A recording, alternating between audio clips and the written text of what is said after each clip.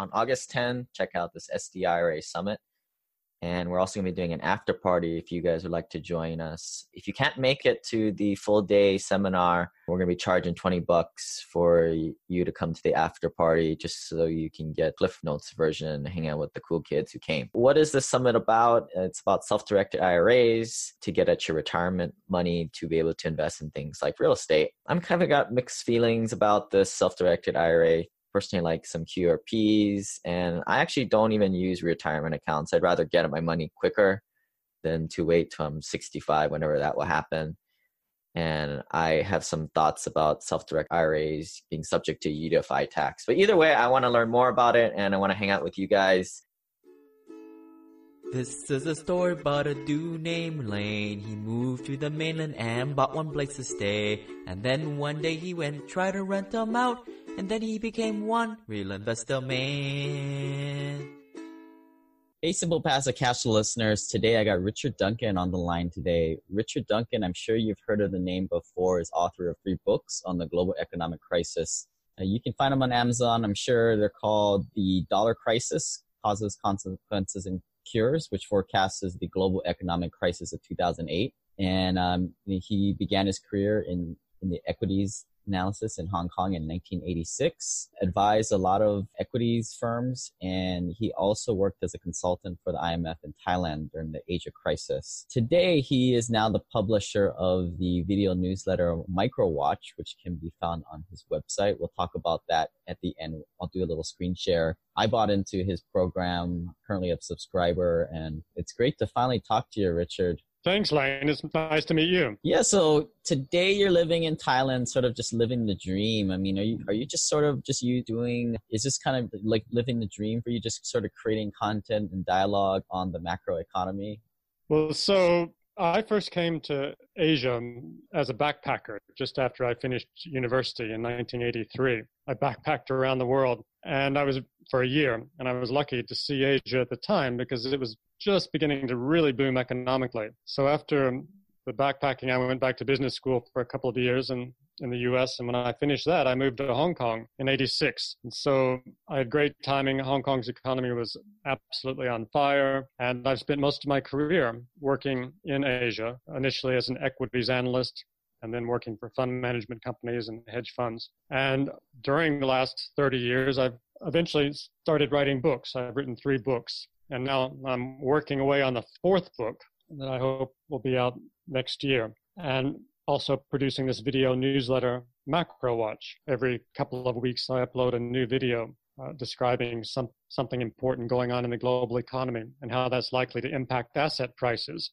and the commodities and currencies. So living the dream, well, Thailand's a very nice place to live. Great weather and very nice people. But I tell you, I'm working harder than I ever had. So if living the dream involves hard work, then yes, I'm living the dream in a very nice place.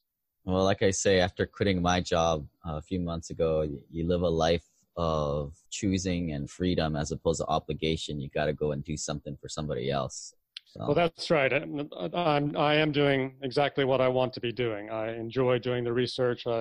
I want to write books, and so that is living the dream. Awesome. So a lot of the listeners today are pretty astute and, read the news. But I wanted to kind of start it out to, folks that are kind of just getting on this alternative mainstream news. And let's say maybe take it back to pre-2008. What kind of led up to the supposed big crash? Okay, so I was very lucky to live in Thailand during the first half of the 1990s. I started working in Hong Kong in 86 as a securities analyst, and before long was promoted into being head of research for James Capel Securities in Thailand in 1990. And at that time, Thailand's economy was growing at 10% a year. The stock market was really booming. Had a very large research department. There were 10 analysts reporting to me and another 10 support staff. So we had a very good understanding of exactly what was going on in Thailand's economy and all the Thai companies at that time. And I stayed in Thailand at that time 6 years.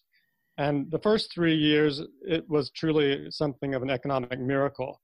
But by 94, it was clear that something was not right. It was blowing into a bubble. And everyone should have been able to recognize that. Everywhere you looked out the window, there were hundreds of cranes on the horizon building high-rise buildings. And it wasn't just the property sector that was experiencing this extraordinary boom.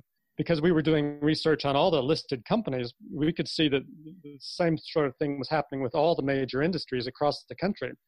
And that was great, but the problem was there just wasn't going to be enough purchasing power in Thailand, given the low income of most people, to absorb all of the capacity that was being produced. And so I started writing quite bearish reports on the economy, bearish meaning predicting that the economy would only grow by 7% a year instead of 10% a year. But it did continue to boom, and it didn't bust until 1997. But when it did, the Thai stock market fell 95% in dollar terms. And so I always say I had my education in bubblenomics in Thailand. I was very fortunate to be here and watch this extraordinary boom and bust cycle. And that's where I understood the mechanics that drive these economic cycles and the role that credit plays in creating these booms. So after that, I moved to Washington and worked for the World Bank in 1998, 99, and 2000. And when I was there, the NASDAQ bubble was going on. So I saw another bubble there.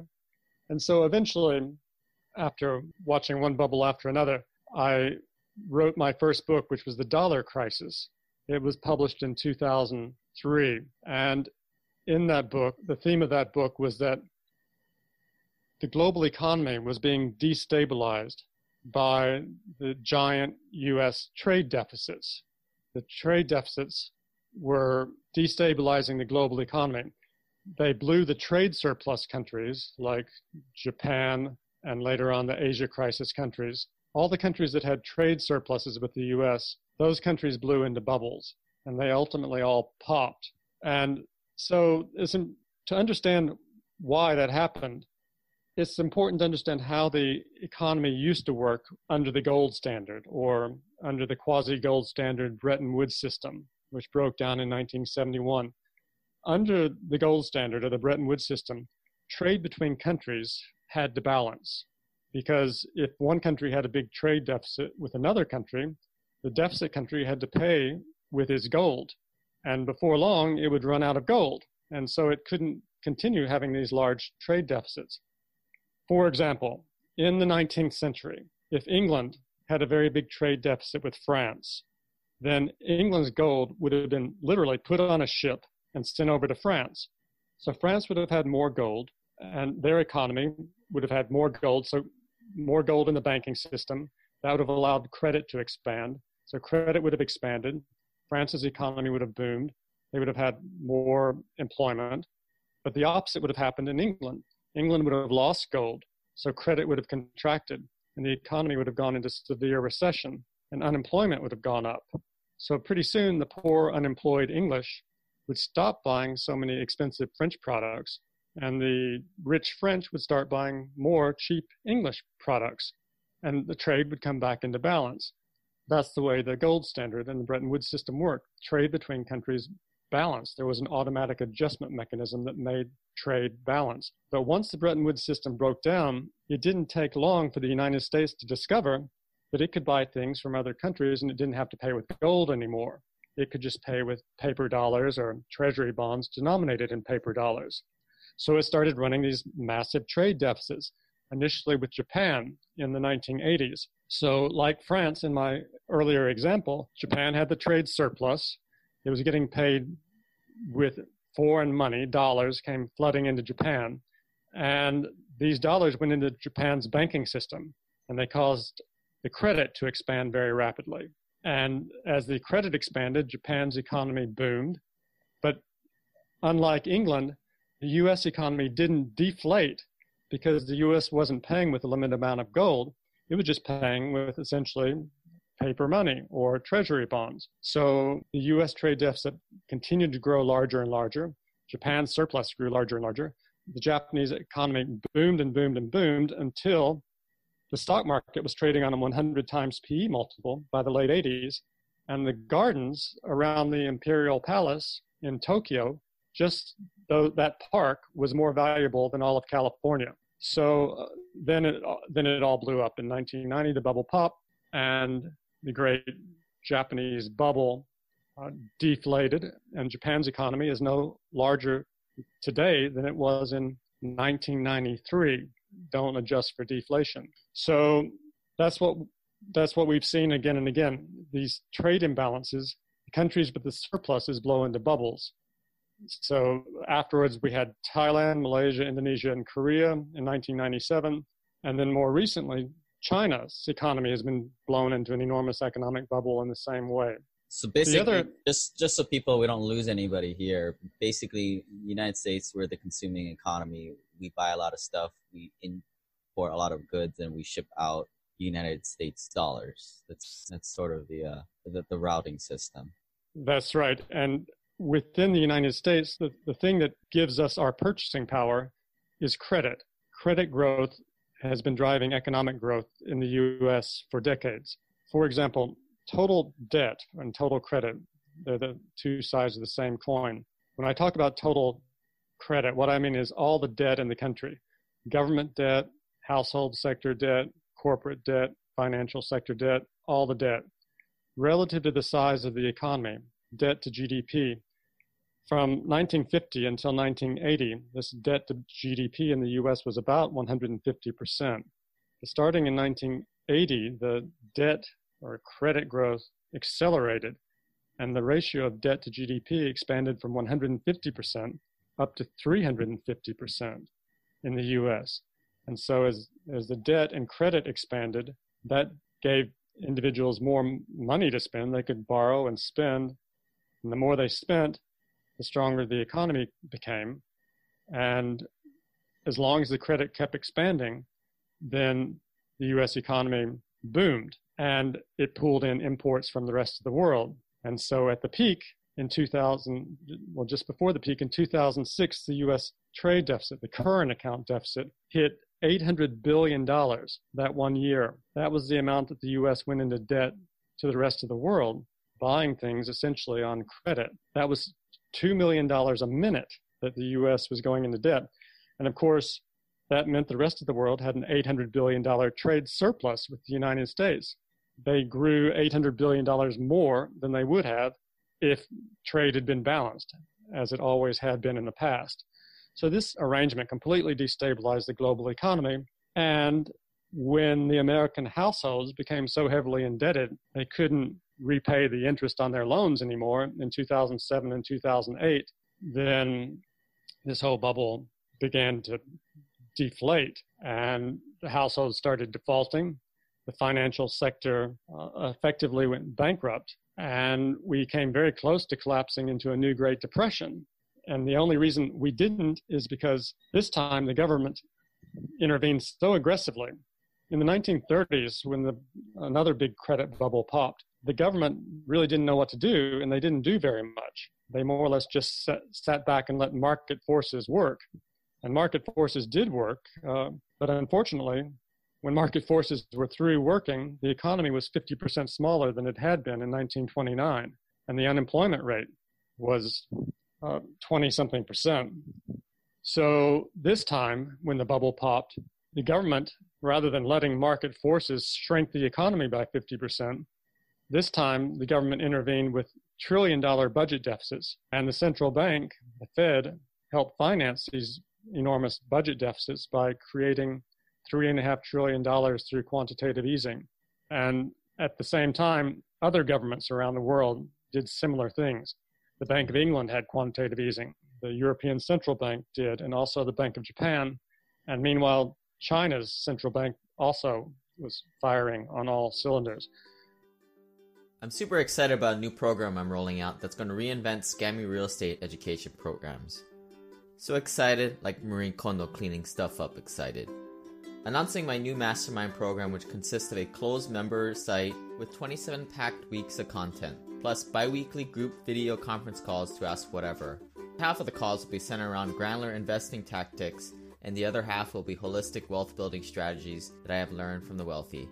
That's 25 plus hours of group coaching and masterminding, and a secret Facebook group too. I know what you're thinking. not another flippin' Facebook group. Well, this one's gonna be different, more intimate, exclusive, and no cheapskates or shady vendors in it. I've been coaching individual clients over the past couple years, and I figured out what you guys need and a way to provide it in a cost-effective way. Learn more, go to simplepassivecashflow.com/journey and join before the first cohort fills up and the introductory pricing goes away.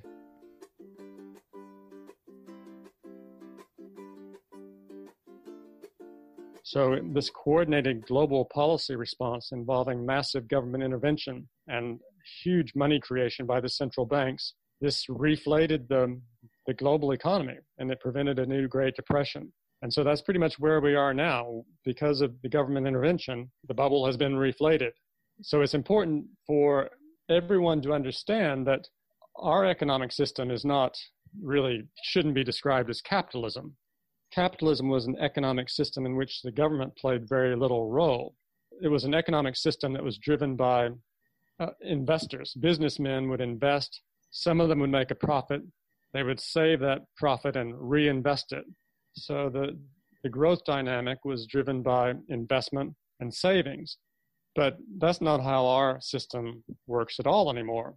Our economic system is driven by credit creation and consumption, and more credit creation and more consumption. And here the government plays a leading role. So if you look back to 1950, any time that total credit in the US grew by less than 2%, this is adjusted for inflation to compare apples with apples.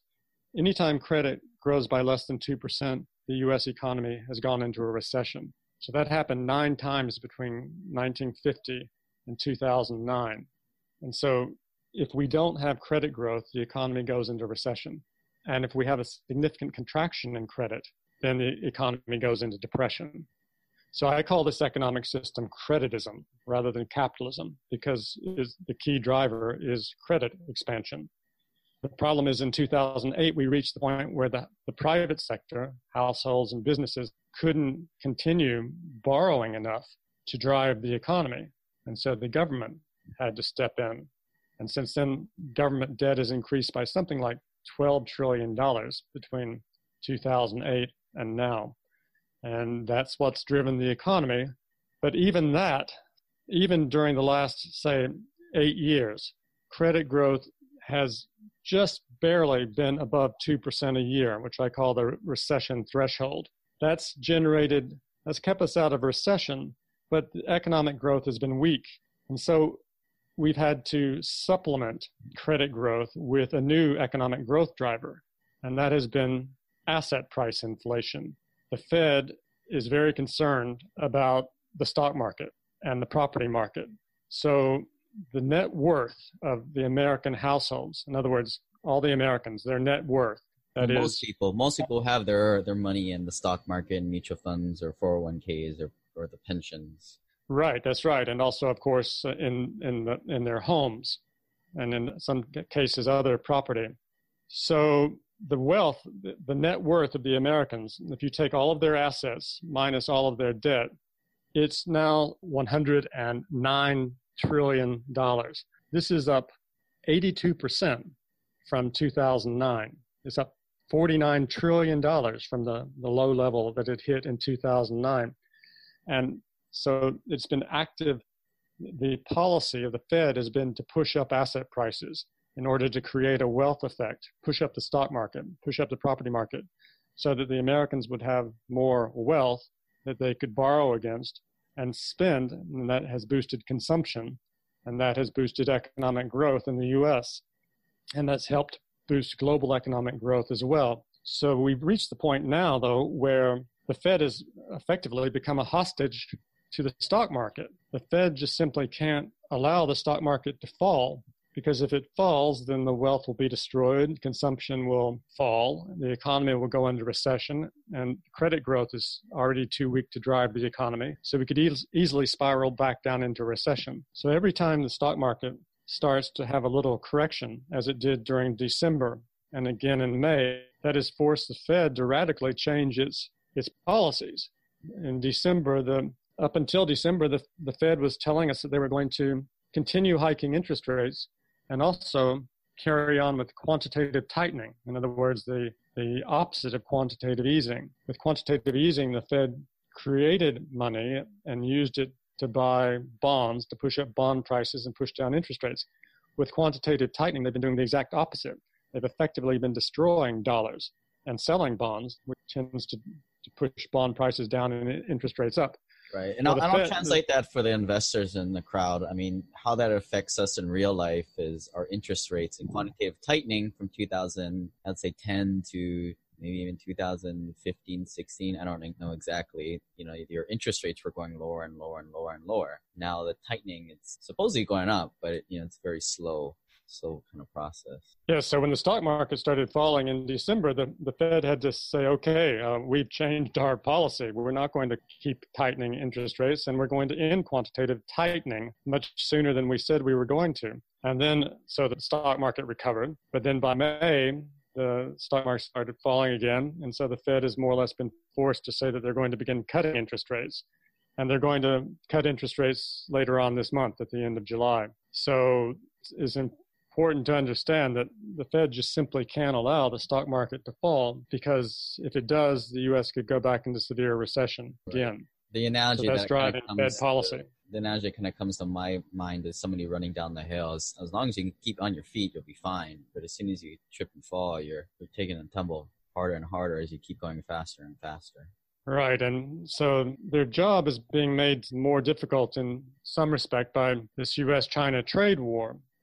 Once the U.S. went into crisis in 2008, up until then, it had been the U.S. economy and U.S. imports that had been driving the global economy. But after the crisis, the U.S. imports were no longer growing as quickly enough. They were no longer driving the global economy. China actually became the global growth driver. Because China's government invests so aggressively, and their economy continued to grow very rapidly. And of course, everyone understands that in percent terms, China's economy has been growing much more quickly than the U.S. economy for decades. But only in the last 8 years or so, in dollar terms, China's economy has grown more than the U.S. economy has in absolute dollar terms now for something like 6 out of the last 8 years at least. So the Chinese economy became the new economic growth driver for the world. But China's economy was already facing serious trouble before the trade war started. They have an economic bubble. They have invested so much in property and across all of their industries that they have excess capacity of everything. For instance, in their cement industry, they say that in just 3 years between 2011, 12, and 13, China produced as much cement as the United States did during the entire 20th century. So how do you keep growing your cement industry when you are already producing excess cement on such an extraordinary scale? And it's not just the cement industry, it's steel and all their other industries as well. So they've hit the point now where they just have so much production capacity. The people in China don't earn enough money to buy it all. And the rest of the world, now there's a growing protectionist backlash against China, and trade tariffs are going up. The big thing that we see a lot in headlines on social media is the ghost towns, right? I mean, they create these nice properties, but no one can afford the dang things. Well, that's exactly right. One Chinese professor told me a story. He said he was taken to one of the mid-sized Chinese cities being cities with only 1 or 2 million people in them. And he was shown the mayor showed him this beautiful new bridge that had just been completed. The thing was, there was no river. The bridge had been built in a place where they were planning to build a river there at some point in the future, but at this point, there was a bridge, but there was no river. And that just, along with the ghost cities, that just goes to show you what kind of trouble China's economy is facing. They have grown in the past through export-led growth, exporting mostly to the U.S., and investment-driven growth. Well, they've reached the point now where the U.S., the whole world is just not large enough to continue absorbing more and more Chinese exports every day. China's trade surplus with the United States is $1 billion a day, more than that now. So China's growth model, its economic growth model, is in crisis. They can't continue growing through exporting to the rest of the world because the rest of the world is saturated. They can't sell their goods internally because the Chinese people at home don't earn enough income.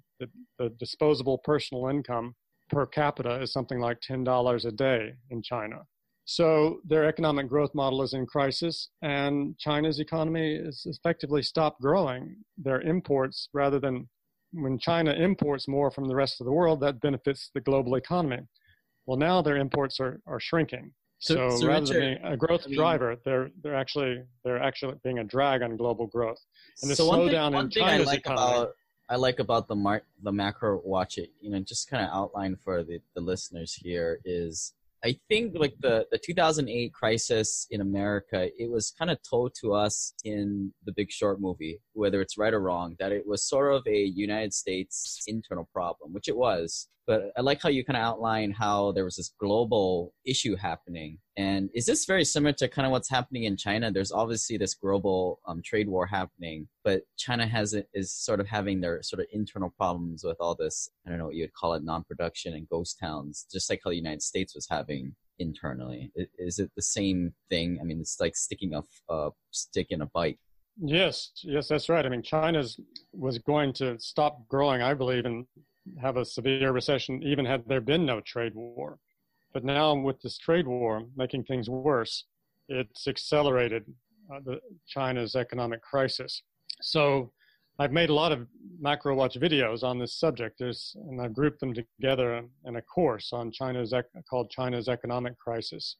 But yes, I mean, so this is very important, not only for China, but because the global economy is slowing down with China. That means there's not enough. That's why global interest rates are falling. Another reason global interest rates are falling. There's not enough demand for money.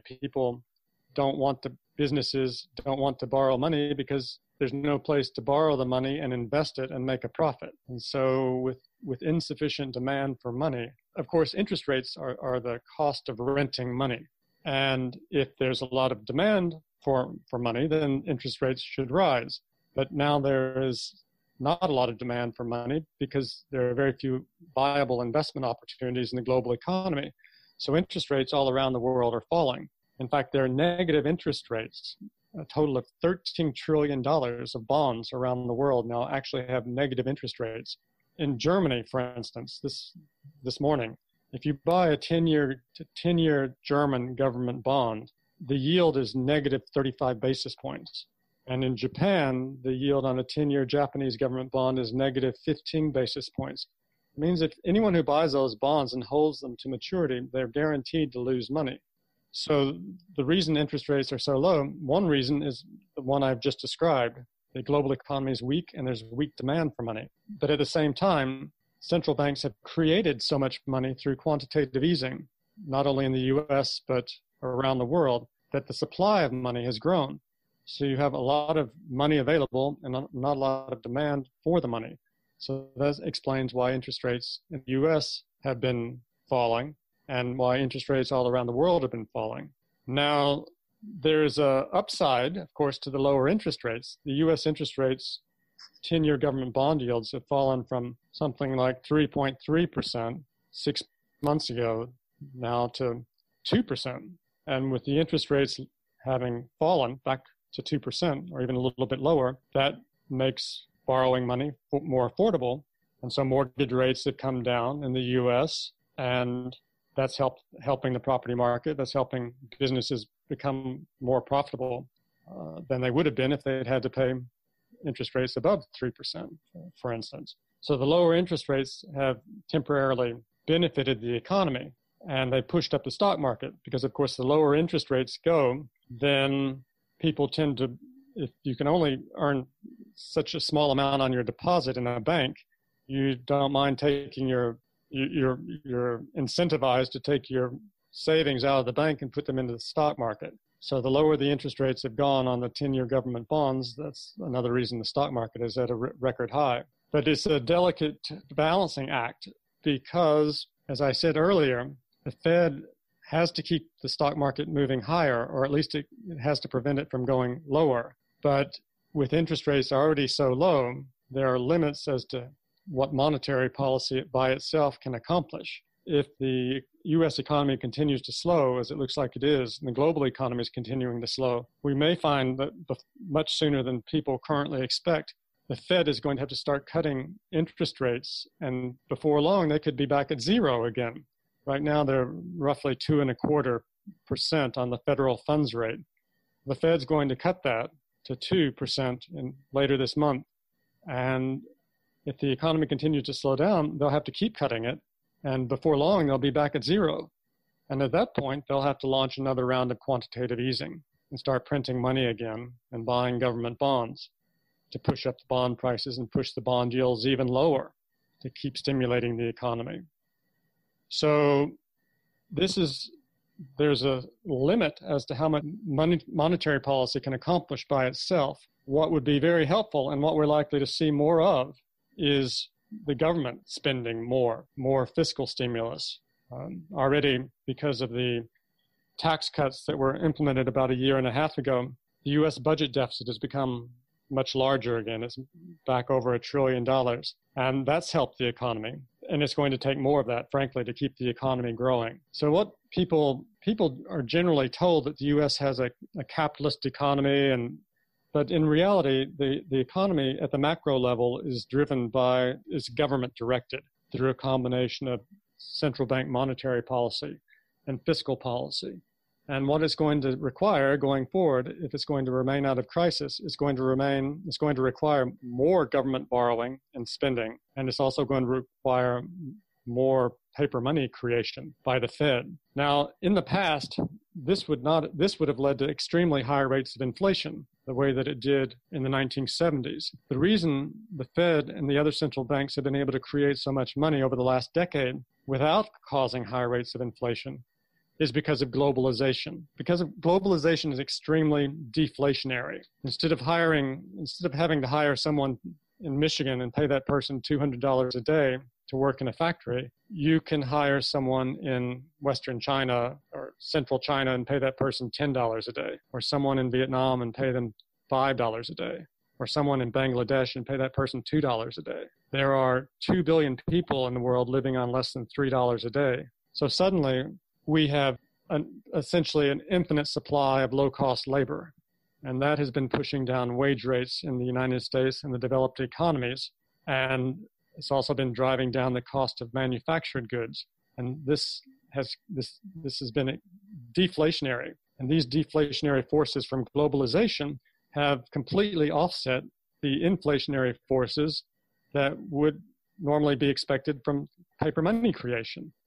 And so we have found ourselves in a unique moment in history, in fact, where what we have seen over the last 10 years is the U.S. government's budget deficit, or its debt, has expanded by $12 trillion, and the Fed helped pay for that by creating $3.5 trillion out of thin air and buying government bonds through quantitative easing, all without creating any significant inflation at the CPI level whatsoever. And so this is what we're going to see more of in the future. As long as globalization persists, we're not going to have high rates of inflation at the CPI level. And it's going to take more fiscal stimulus from the government and more quantitative easing from the Fed to keep the economy growing. Now, many people find this alarming. I mean, common sense suggests this is somewhat alarming. But whether you like the idea or not like the idea, you should recognize that this is the most likely scenario of what is going to happen. You might prefer that it play out in some other way, but it's probably not going to. If you want to understand the financial markets, you have to understand the reality rather than ideally what you would like to see. This website offers very general information concerning real estate for investment purposes. Every investor situation is unique. Always seek the services of licensed third-party appraisers and inspectors to verify the value and condition of any property you intend to purchase. Use the services of professional title and escrow companies and licensed tax, investment, and or legal advisor before relying on any information contained herein. Information is not guaranteed, as in every investment there is risk. The content found here is just my opinion, and things change, and I reserve the right to change my mind. Above all else, do your own analysis and think for yourself, because in the end, you are the only person who is going to look out for your best interests.